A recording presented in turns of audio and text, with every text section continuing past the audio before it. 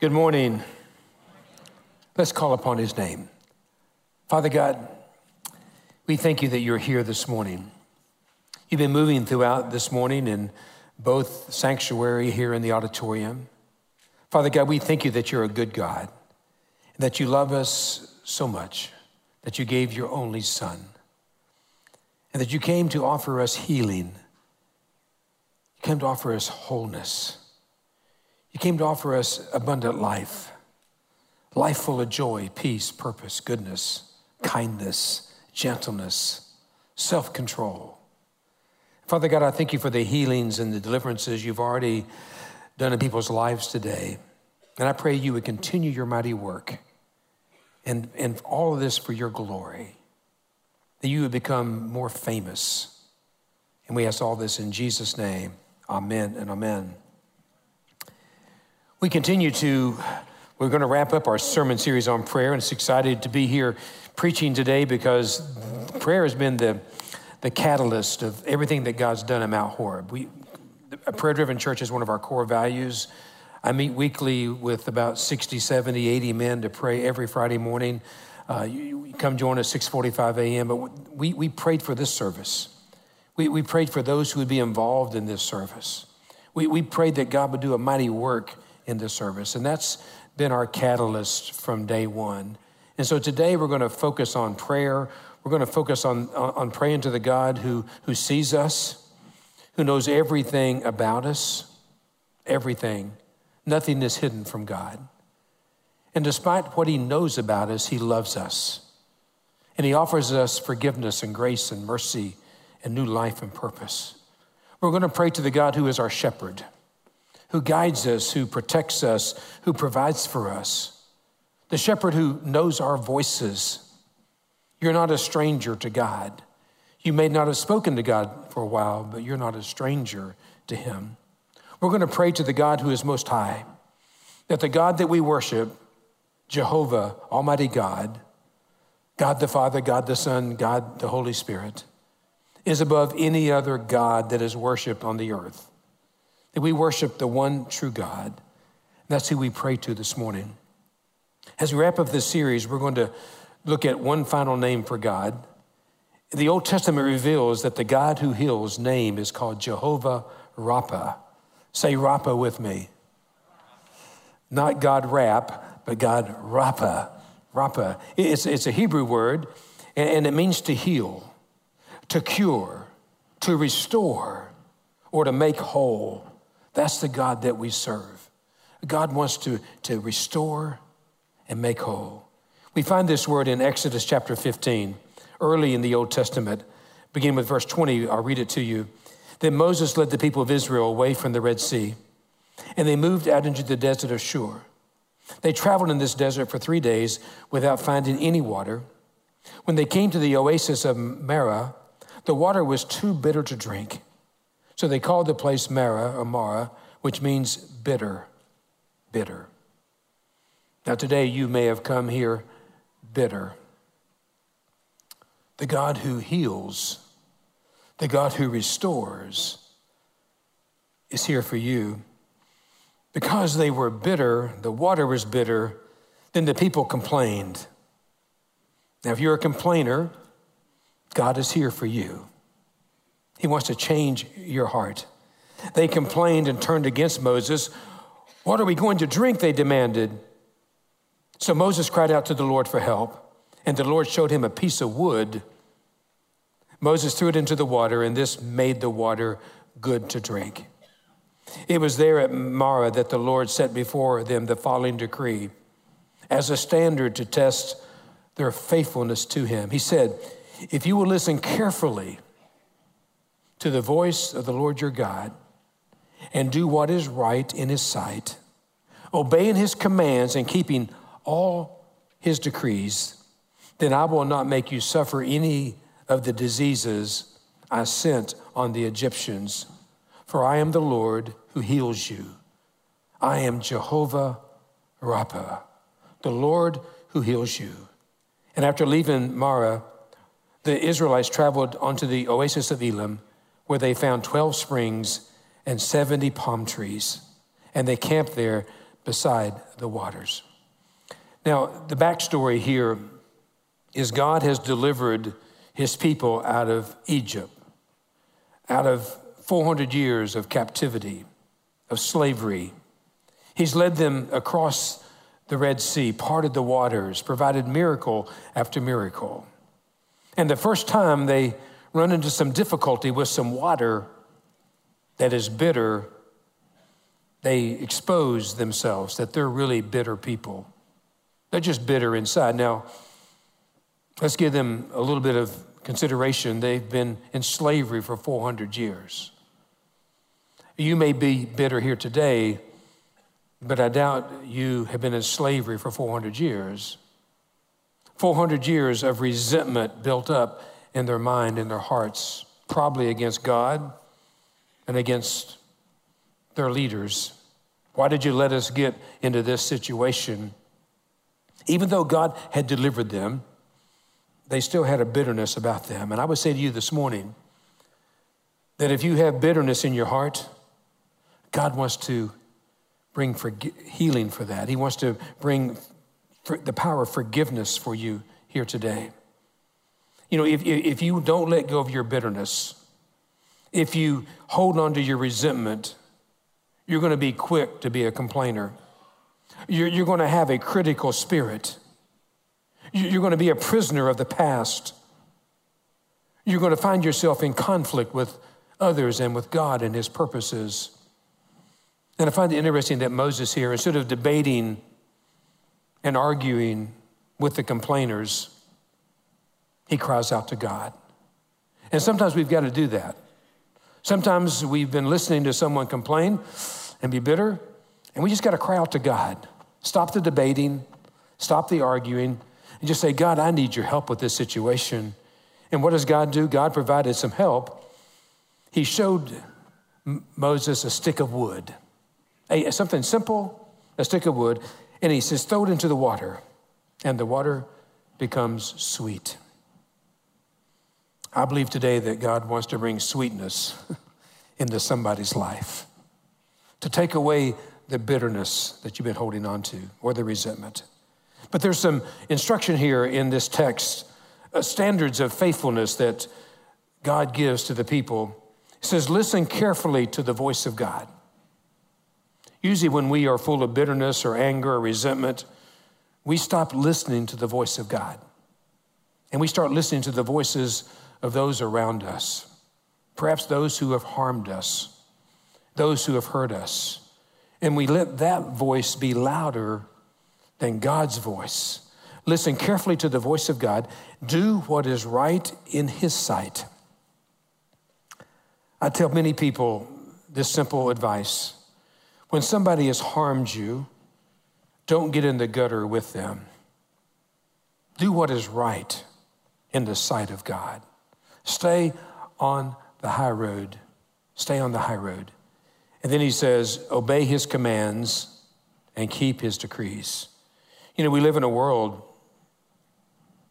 where we are chasing what is right in the sight of the world, what is right in the sight of the culture, what is right in the sight of popularity.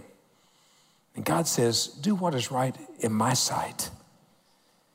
I am Jehovah Rapha, and I will heal you.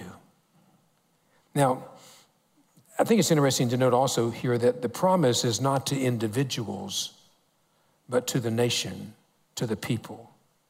And so as we hear these decrees and hear this call for healing, God begins with the people.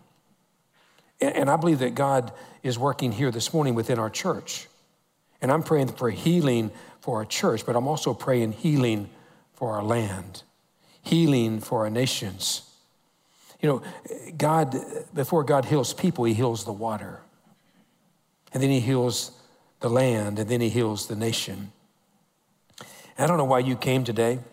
It's interesting, the story I already heard in my healing station. We prayed for people over here. People came with different reasons here this morning at 9 o'clock. But if you've come here and you're feeling good about where you are in life, and that's a good place to be, I want you to carry a burden for our nation. that God will bring healing to our land. I want you to pray for our leaders in this city, in this town, in this state, in this community, in this country, that God will bring healing and take away the bitterness, take away the strife that is gripping this nation of ours. So Jehovah Rapha, the Lord who heals, the Lord who makes whole, is revealed in the Old Testament. The God who heals in the New Testament is revealed as Jesus. Now, this Jesus is the same as the God who heals in the Old Testament. Jesus is the incarnation of God. We believe in that God the Father, God the Son, and God the Holy Spirit, the Holy Trinity, revealed in Jesus Christ, God's Son. And we believe he's called the great physician. And we see that throughout his ministry, he did miracles. And he declares in Luke chapter 4 these words, "The Spirit of the Lord is upon me, for he has anointed me to bring good news to the poor. He has sent me to proclaim that captives will be released, that the blind will see, that the oppressed will be set free, and that the time of the Lord's favor has come."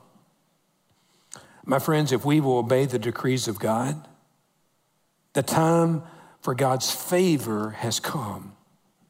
God wants to bless you in this room, bless you to be the person, bless your marriage, bless your family. God desires to do that, but he wants us to humble ourselves before him and come to him and submit to his ways, not our ways. He goes on to say in verse 23, then he said, "You will undoubtedly quote me this proverb, 'Physician, heal yourself,' meaning do miracles here in your hometown like those you did in Capernaum." Jesus used the word physician as a parable for himself. Now, the Greek version of Jehovah Rapha is the Greek word aomi, and it means deliverance from death. Jesus went about bringing deliverance from death, from demons, from sickness and sin. It also means to be restored and to make whole.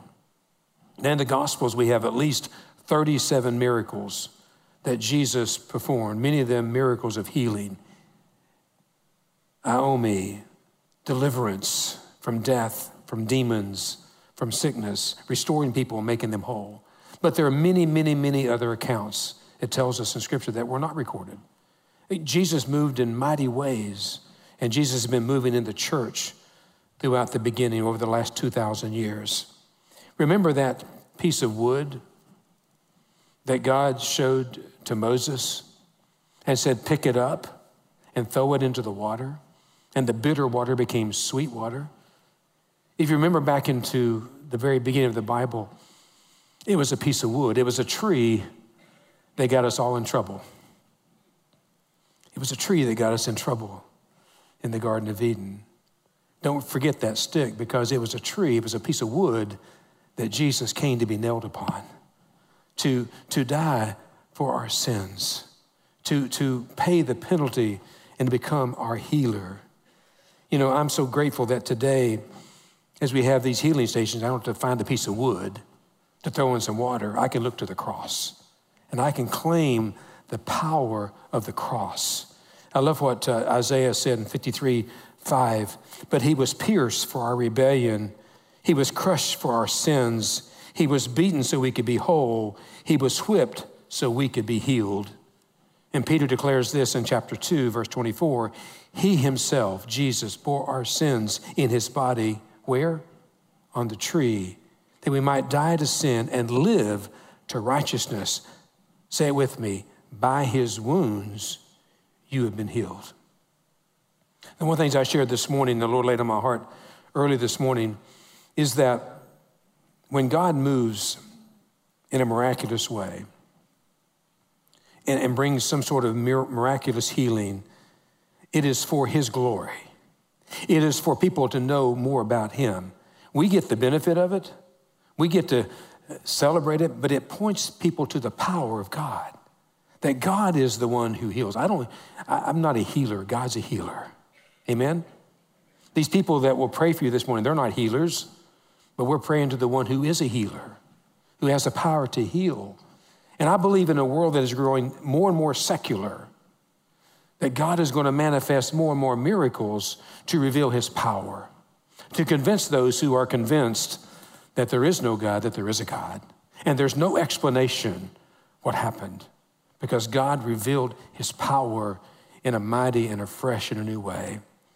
Now, as you move into this conversation of healing, let me give you something real quickly. How does God heal? Now, I believe there's 3 ways that God heals. I believe that God heals suddenly, instantly. He can touch someone, he can move in someone, he can deliver someone suddenly, instantly. Also, I believe that a lot of times God heals gradually in a process. Isaiah 41:13, for I'll hold you by your right hand. I, the Lord your God, don't be afraid. I'm here to help you. When God heals us gradually, he holds on to us. When the pain becomes too much, God becomes more than enough. His grace is sufficient for our hurts and our pains. I love the lyrics from the Casting Crown songs. Your world is not falling apart, it's falling into place, because God is with you, holding on to you. Someone came this morning for prayer, and they shared with me that their life was falling apart, and they had the trifecta. They said, I'm falling apart physically, I'm struggling with depression, and so I feel like I'm really far away from God. And the Lord, as I prayed over her, I said, Lord, convince her, help her to know, help her to believe that you're holding her right now. And God gave me the picture of Jesus walking on the seashore with those footprints, where there was no longer 2 sets of footprints, but 1 set of footprints. And that God was holding on to her, and he hadn't forgot her name. He knew where she was and knew who she was. God heals us gradually. He also holds us, and when he holds us, he hears us. I love what Romans says, is that Jesus is at the right hand of God interceding for us. He knows your name. He knows your problem. He knows your pain. He knows your situation. He knows your struggle, and he's interceding for you. So God heals suddenly, gradually, and ultimately in resurrection, in eternal life. Revelation says it this way, then he will wipe away every tear from their eyes, and there'll be no more death or sorrow or crying or pain. All these things are gone forever. Can I get an amen to that? That is our hope as believers, that God ultimately heals those who trust in him in everlasting life. So my final big rock today is the God who heals is our ultimate hope. Our ultimate hope is in the God who heals. Help is found in the natural, but our ultimate and eternal hope is found in the supernatural. I love that God used a stick, something natural, to take bitter water and make it sweet water. Help can be found, healing can be found in the natural. And healing can be found in the hard work that we need to do. That God would convict us that, hey, Jeff, you need to eat better. Jeff, you need to exercise. There are many in this room that have found help through the hard ways. There are some in this room that have gone through chemotherapy because your doctor said this will help you be healed. Some in this room have had a heart cath, and they've gone in and removed a blockage from your heart. God has moved in a mighty way, in a miraculous way. Others of you have gone to a counselor, and a counselor has given you hard assignments, hard work to do, and you've worked on your marriage. You've worked on your relationships. You've worked on things. So there is hard work involved in healing.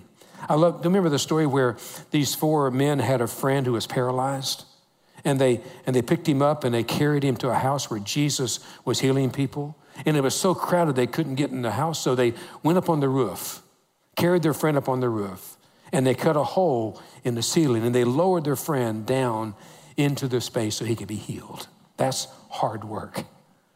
The hard work of healing, the natural work. Remember the woman who Jesus talked about had a bleeding issue, and there was such a crowd of people around Jesus that she couldn't get to him, so she pushed through the crowd, the hard work, and she touched the hem of his garment, and she was healed. There's some things that we need to be doing And then there's things that only God can do in supernatural ways. So what is our response this morning? Well, how do we prepare our hearts for what God is about to do? Let me ask you to do these things this morning as we get ready to have times for prayer, for healing. First of all, and we've been doing this through our worship this morning, is confess our love for God. Will you confess that you love God this morning? God, I love you. Just say it out loud. God, I love you. Can I hear you? I can't hear you. Say it to him. Look up to him. God, I love you. God, I love you. Help me to love you with my heart, my whole heart, my mind, my soul, everything about me. And then the second response is we got to confess our sins. Everybody in this room is a sinner. Everybody in this room has failed. And the Bible tells us if we confess our sins, he is faithful and just to forgive us. There is absolute healing of your sins when you confess them to God. Can I get an amen to that? There's not a sin in this room that God will not take away in an instant. That happens in a moment. Now, the pain, you may need some gradual healing for the pain, but the sin is gone. And then I'd ask you to confess your unbelief. Unbelief in the miracles of God. I mean, can we just confess that we struggle with this idea of healing? I just struggle. Is this real? Can God move in this way?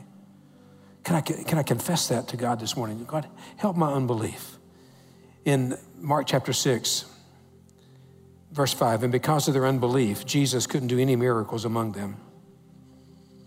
I don't want that to happen here today. Because of their unbelief, he couldn't do any miracles among them except to place his hands on a few sick people and heal them. And he was amazed at their unbelief. I don't want God to be amazed at our unbelief. Can we confess, God, I struggle with my belief. Help me to believe. When Aaron, our son, was 4 years old, it was our custom, Lynn and I, to pray with both Ashley and Aaron before they went to bed and went to sleep. And I was laying beside Aaron one night, and I had this really bad wart on my right thumb.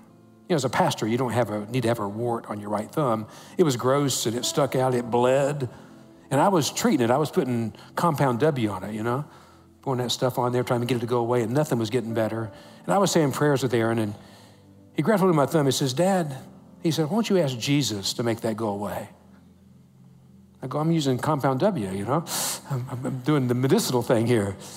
And so I said, Aaron, why don't you ask Jesus to take it away?